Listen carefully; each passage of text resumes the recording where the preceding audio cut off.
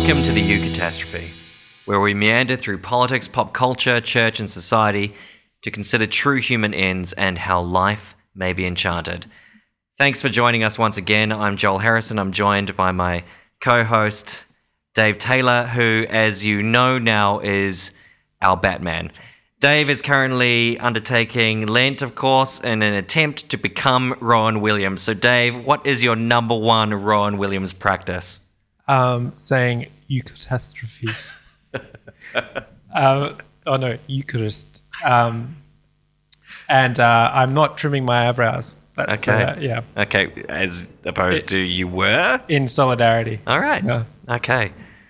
On that note, this week we're continuing to unpack some of the themes and ideas, some of the things that we're interested in this podcast.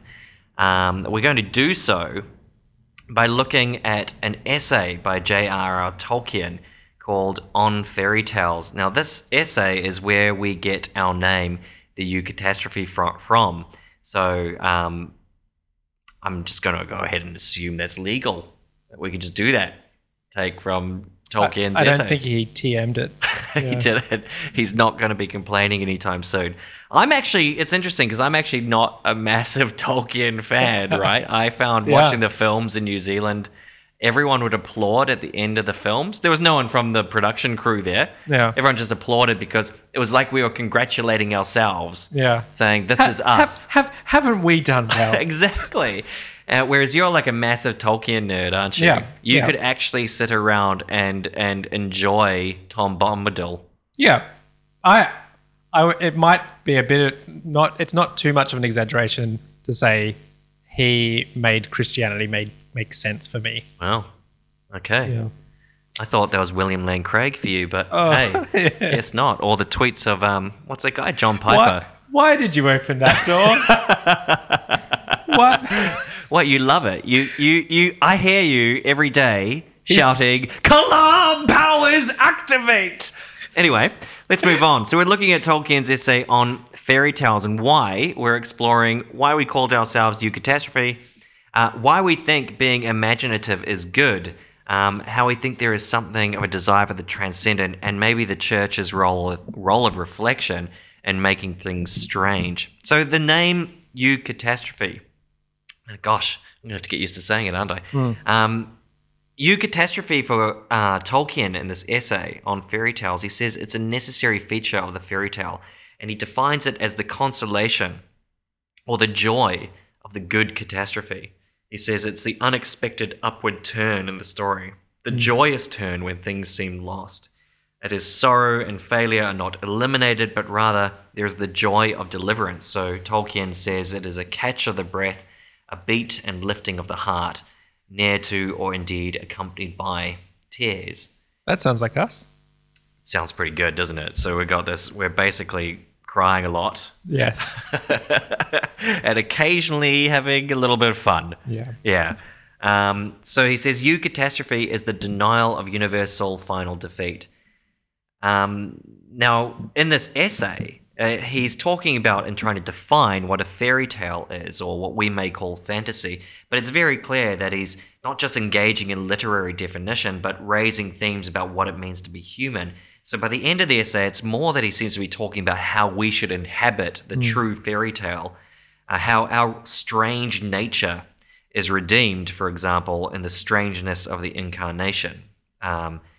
Our strange nature to be imaginative. So he has this great line about God as the Lord of angels and of men and of elves, because we are co-creators of the elves. He talks about the strangeness of the incarnation that reveals our nature. And then he says the eucatastrophe of time and history is the resurrection. This is the overcoming of death and the affirming of creation that comes with it. It's the incarnation and then the resurrection. Yeah. Yep. So in this essay, he sets out to define what a fairy tale is, as I said, and he says a fairy tale is this place in which we're caught up in the perilous realm and the shadowy marches, in which we engage with something enchanted and where magic must be taken as the most serious of truths. Through fairy tale, we engage in fantasy and become sub-creators, he says, drawing on a world of stories in which we begin to cultivate new worlds. Fundamentally, fantasy for him entails an imaginative capacity for what he calls arresting strangeness. Things, he says, can appear to be so natural under the sun, but that we can then become slave to what appears natural to us. He says that we then may become beset by potential boredom, the idea that nothing new can be done or nothing of importance or interest. This almost echoes, if you're familiar with it, Charles Taylor on the malaises of modernity, right? Nothing seems to matter because everything is possible, right? People can can cultivate multiple ways of being and so on, and therefore it's in its relativity, none of it particularly important, perhaps. Now, so he says this could lead to deformed action, so violence in reaction to this, for example. He says instead we need to recover and we should meet, he says, the centaur and the dragon, and then perhaps suddenly behold, like ancient shepherds, sheeps and dogs and horses and wolves. I love that. He says, we encounter the strangeness of something in order to return back to the very materiality and naturalness of our lives with some new sense of their or their imaginative and transcendental importance. Yeah. So the interesting one for him in the books, I guess, would be the tree ents. Yes. And then learning to embrace actual trees through fantastical trees that are living and embodied. Yeah. But I think he would even go further than that. He is actually playing on something deeply personal that was already there in the trees themselves and the hills being personal. Right. But yeah, Tolkien spends pages and pages describing things, natural phenomena like trees, because he's in love with them. But they have their own being. Yeah. And he's learning They're not to let that, and through the kind of imaginative process, we let that kind of being kind of rupture our normal experience, letting it speak back to us. So here's this great line where he says, "It was in fairy stories that I first divined the potency of the words and the wonder of the things, such as stone and wood and iron, tree and grass, house and fire, bread and wine." Just to give it a really ridiculous Joel tinge to this, I always imagined, wouldn't it be wonderful to eat the perfect chicken leg?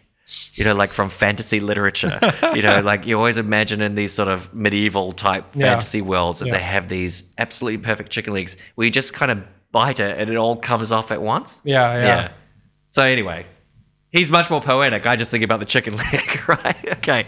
So this idea of making something strange or pointing to its importance, its relationship to ourselves, its transcendental importance perhaps, also points to a problem and a desire in the world.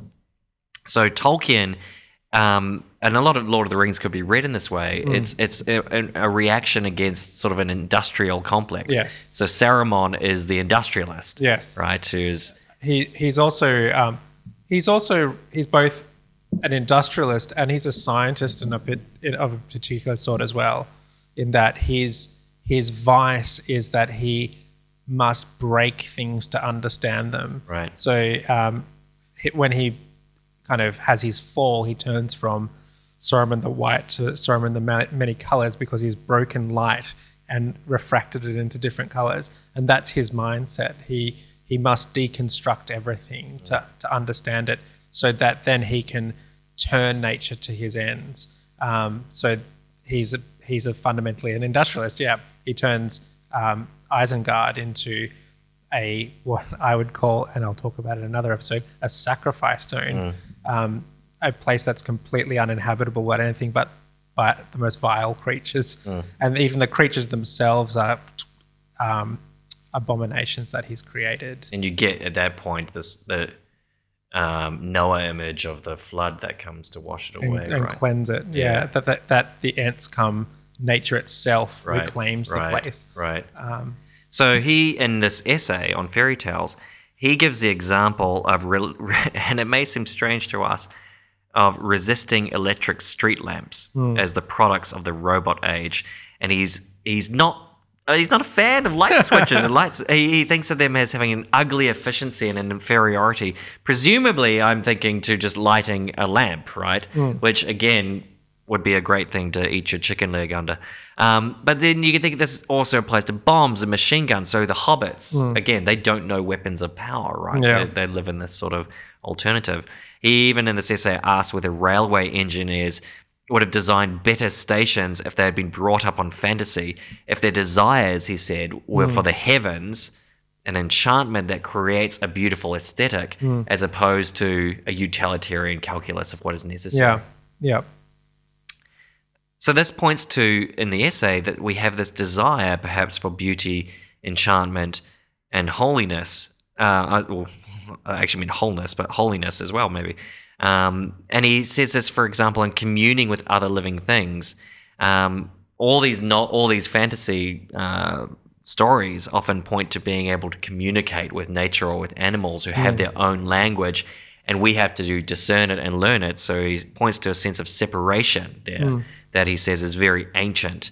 But also he says a sense that there was a severance. A strange fate and guilt lies on us, he says. Other creatures are like other realms with which man has broken off relations. So fantasy and this imagination is this desire to both reach for the heavens, but also in doing so to reach for other beings around us. Yeah. Now, I think this essay raises a number of interesting reflections. So I'm very glad we chose it as part of our for our naming. But you had some thoughts on reflections arising from it.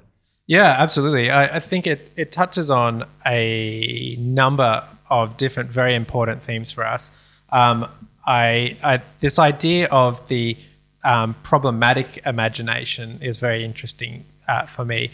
So actually it reminded me a lot of our friend Matthew Tan, who's a theologian, did a lecture for the events that I used to run, Peace Talks, where he used to talk about how that the kind of capitalist cityscape can take on that function of aspiring to be the thing that elevates our mind. So the city itself becomes this thing that aspires to penetrate the heavens for us. And then that incorporating into that cityscape the billboards that show angels enjoying cream cheese and things like that. And these things get turned, this desire for enchantment, the enchanting imagination becomes commodified and banalized, is that a word? Made banal, and a means of just selling us things. But then there's also other ways in which we impose imagination and fantasy onto the world in a very unhelpful way, like creating things like ideas like capital that become these completely abstract force that doesn't correspond to anything physical in the world, nevertheless becomes the organizing principle of a society that we ourselves become subject to. It becomes a type of idolatry, a fetish for us that we end up having to serve. Or in critical theory terms, we might talk about ideology being a fantasy that we impose on the world, some transcendental idea that's realer than the material world itself. The Volk. That then gets imposed on the world. Like the people. Or an idea about the flow of history being the ascent of a particular race or class or something like that. So I think this is interesting as well because it's part of what we're, I think, exploring is that this is very much contrary to what we'd call secularization theses. The idea that religion would be on precipitous decline or that there was a ascendancy of reason and the decline of religion in return and various other forms of secularization. Whereas I'm talking about the rise of dark fantasies. That's right. Or that religion never went away, but actually took on different guises, right? And so one of those guises is the dark fantasies of ideology you're saying. Another one is sort of the commodification of religion, both religion itself, right? So we talk about... Or things that fulfill a religious function. Yeah. So we talk about like church for skateboarders, right? That's a very commodified church. But also something like Nike. Yes. So Naomi Klein has this great passage where she talks about you're not just consuming the product, but you're consuming the experience of athleticism, a sense of transcendence, right? Yeah. Zizek talks about the coffee cup. We buy the coffee cup that has rainforest logo on it, and we're actually also consuming justice. Right. So there's this post-material desire, but it can also occlude actual oppressive conduct. So we buy Nike shoes for its post-material thing, its transcendent quality, while at the same time not really thinking about the actual, very much contrary to, say, a Christian conception of transcendence, solidarity, justice, fraternity, with love, other creatures. with other creatures, namely the environment and the people making those shoes. Yeah. And, we won't go down this rabbit hole, but a fascinating side issue with that is they're very good at commodifying social justice imagery in their advertisements, Nike as well. So there you've got things happening on multiple layers. So that means that the fantasy impulse is something that kind of is deeply ingrained in our culture and can be used for very nefarious ends if it's turned towards kind of what I'd call unholy ends. But this desire for fantasy is something that is profound and needs to be tapped into for, I would say, anything like authentic religion. And this is something that I was saying at the beginning of the episode, that Tolkien was so instrumental in me actually embracing my faith in its deepest sense, because it made me simultaneously long for another world, a longing that I'd kind of pushed onto all sorts of other things. Like, I think in my episode of the Peacecast, when I talked about bird watching, I talked about longing to go to a different type of landscape. I thought that would fulfill this longing. But Tolkien talking about this desire for eucatastrophe, desire for another land to enter into, made me realize I actually had a kind of metaphysical or spiritual homesickness that I needed to come back to the church or find, to embrace the church, to find my home in. Well, and I think for me, like, we love pop culture and so on, and we can nerd out, and we try and justify it because we're nerds who want to justify ourselves to the world. But I think, for example, I was watching, what was I watching the other day? Some Superman animated film, and he says about humans that there is good there and that they can be good. Yes. And I think there's something about fantasy literature and fantasy genres and so on in pop culture in which there's a fundamental sense in which goodness is possible, right? This is why Superman's so interesting, because he's fundamentally like, what does it mean to be a good human? Discovering that the goodness requires attentiveness to communion, how we relate to one another, how we relate to the heavens, as Tolkien said, how we relate to nature around us and so on, that we try and strive for a better relationship with people and other living things and so on. And I think that's why, in ways, I have always found, that sort of literature and that sort of genre and so on appealing. Yeah. That it has that echo of actually maybe it's true when we say, and God said it was good. Yes. And also I think it touches into that sub-creator idea. Right. The things that I love in popular culture are these gigantic shared universes. And we talk about, that's the language that we use. We talk about shared universes that literally these kind of, unfortunately, corporations have kind of created this entire world. And I could tell you an embarrassing amount about the genealogies of each and every character that's appeared in a Marvel film, and then going into the comic books and things like that. There's an incredibly intricate, interconnected web of relationships that exist there. And literally there's this entire world that's been created. And then I growing up with Star Wars in particular, that was something that just elevated my soul in a way that have not really kind of. I think I've said this before on a different iteration, was that when the Ewoks do their joyous dance at the end of the Return of the Jedi, I'm almost crying every time, because it's just this. I mean, maybe it's just simply because it's been there throughout my life. Yeah, but But I think there's something, and I think this is why people are so disappointed with the prequels. What it was that it was this kind of epic world, and they've kind of, it's a very well realized world. So it's tapping in this capacity for creating worlds upon worlds that Tolkien talks about being this kind of feature of our humanity, that where you've got this divine nature where we create. But when I was a small child, there wasn't any prequels yet. And I had to mentally fill in the gaps of all the things that are alluded to happening that were never presented to you. And that was incredibly powerful. And that's why I think even though prequels were objectively bad, they were also bound to fail because they had a generation of fans that had created the world themselves. They had told the story of the fall of Anakin Skywalker and things like that. And that was so real to them because they are sub-creators. Yeah, we've gone into Star Wars, which will always take us into a rabbit hole. But I think that one of the main things that I'm contributing to the remake of The Last Jedi. Yeah. This is another thread that one of the things we're talking about here is that, you know, theorists will talk about the resurgence of religion, and they may mean fundamentalism, they may mean relationships in civil society, they may mean darker instances of this, which just simply through royal commissions and so on. But actually, there's always that religious desire that seems to permeate, and it can be orientated, as Augustine says, towards true ends or towards the thing itself. Right, the thing itself being like the consumed good, or true ends, he says, is the God in who we participate, who is triune, who is love, who is solidarity and fraternity and so on. So that's one thing that's just so interesting in this essay, that desire for something transcendental, that religious desire that we think is actually permeates through society. Yes.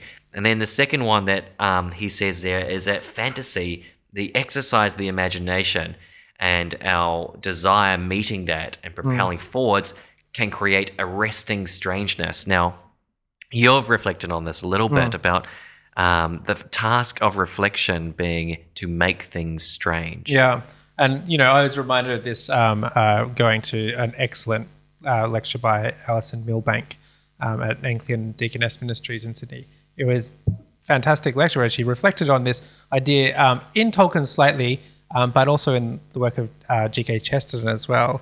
This idea that part of the vocation of the theological imagination, or the Christian generally, is to allow ourselves to make the world strange to us. And Chesterton even talks about this in, I think, Orthodoxy, where he talks about a man kind of going on a trip around the world and getting turned around and coming back to London, and he's arrived at the same place unknowingly, but he looks at it like a foreign land.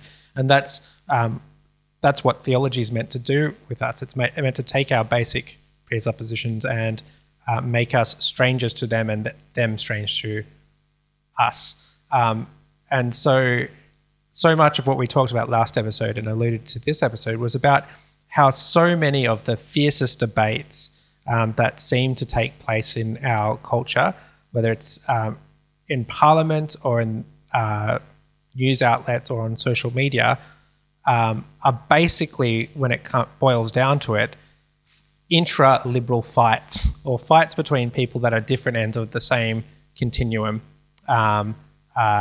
thinking that they have a fundamentally different worldview, whereas what we were alluding to last episode is they're fundamentally in agreement about the primacy of the individual and things like that. And the role of the imagination for the Christian is to make that strange, to think, to look at the world in fresh and different ways. And Zizek has I've alluded to him much more. I've given the impression that I am much more of a Zizek fan than I am, but he makes a fantastic point when reflecting on the kind of apocalyptic nature of a lot of our popular culture. And he talks specifically even about Avengers movies and things like that. He notices that even in the apocalypses that happen in these things still fundamentally take place within a liberal or capitalist paradigm. And he says what that shows us is that it's easier to imagine the end of the world than it is to imagine the end of capitalism. Right. And one of the ways in which I think theology needs to make the world strange for us is to think about what is the unquestionable assumptions. What are the things that we can't even constitute meaningful questions in our culture about to challenge, and make those those things strange. Right. And so much of our church life, rather than doing this, actually ends up reinforcing instead the same old narratives, the same old ways of forming common life. Well, it does that how? So it does that through, for example, understanding, say, the church as a collection of individuals on their authentic paths. Yes. So one of the things we alluded to once on the previous episode was the passivity of contemporary evangelical church services, that you receive a product. You're just receiving a message. And I think I alluded to when we were talking today that the closest thing that we have to a participatory liturgy is that evangelicals write notes while they listen to a sermon. Yeah, right. And things like that. Yeah. But it's also one of the elements that kind of becomes exhausting about our culture. That is one of the fundamental organizing principles of our culture, is the desire for perpetual novelty. Because we are a market-based culture, markets require people consistently and constantly consuming. They can only consume if they want something new. And so we are in a culture that always needs the desire for something new to be insatiable. And so one Christian thinker that I like talked about our culture as a Viagra culture, where a culture that desires to desire. And it's almost an infinite regress in this regard. But it can also have diminishing returns, right? Yes. In the sense that novelty will not give us the same hit. Yes. Continue over time. Yes. And we may want to, at that point, turn to something that has sort of a deeper richness to it. Yeah. And so sometimes our churches can attempt to emulate the culture negatively by perpetually trying to be novel. And so we're at the reinventing liturgy. Yeah. So liturgy is constantly, if it exists, rewritten and things like that. Creeds are even adjusted, and the song list always has to change. We don't set to a fixed readings and things like that. But ironically, the strange thing that produces is boredom. It produces boredom because novelty is not novel. Novelty is the same old thing, and the more that we change, the more that we stay the same in our culture. And so one of the most countercultural things you can do in our culture is to be, strangely enough, boring and fixed is what I mean by boring, and allowing things to form us, to allow us to become attentive to what's in front of us. Am I making any sense here, John? Oh, absolutely. I was thinking, to go back to your point about things that are taken for granted, and this notion that we have this fierce debate going on, but in fact, what we have is warring sides of the same coin, essentially. And that just echoes. Charles Taylor, the philosopher we both like, talks about the social imaginary, right, as the way people imagine their social relations, their existence, how things fit together, how we understand groups and institutions falling together in a way that just presents a kind of normative understanding that is just simply assumed in any given situation. So you can think about this in a political sense as well. We talk about separation of church and state as though that's a natural given, about the separation of reason from faith, politics from religion. We talk about the rights talk, the idea that the state is there to facilitate and negotiate and further the rights of individuals, as though that is the end goal of political authority, right? And this is on that both left and right spectrum. They will use exactly the same, hermeneutic, as it were, right, to talk about the goals of public life. And it's the question about, well, how do you break through that? How do you make things strange again? So it made me think, just as a story, about when I lived in the States for a little while, and there, this idea that the politics is the flip side of the same coin is even more real there. And I got asked, "What's my politics?" And I started thinking, "Oh gosh, how am I going to describe it in this kind of Democrat versus Republican fierce world?" And I said, "Oh well, I'm interested in institutions." And they said, "Oh, okay." And I said, "Yeah, I'm interested in families." I said, "Oh, you're a family values guy." And I went, No. Didn't want them thinking I was, focused on the family kind of person. Yeah. And then I said, "I'm also interested in unions." And they went, and I said, and I'm interested in universities, and I'm interested in churches. And at that point, I think I was just some alien, right? And I found this not just there, but also here. When you say this and you talk about that kind of politics, it may actually cut across things in a kind of more solidaristic, socially pluralist, interested in the infrastructure and architecture of a common life. You know, that's a very different way to talking about politics, I think, and it presents a certain strangeness to it, especially if, as I do, you think that a lot of that understanding emanates from the central expression of the church itself, right? That then cultivates the desire for association and so on in various places and so on. Anyway, so I think yes. Yeah.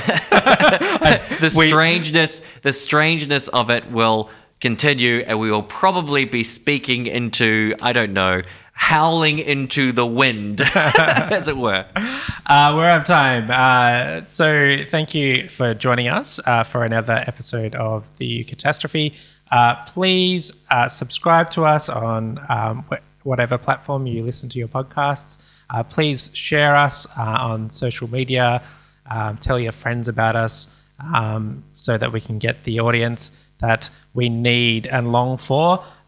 Please follow us on social media. You can find us on Facebook at facebook.com/Eucatastrophe podcast. And you can find us on Twitter at eucat, that's EUCAT _podcast.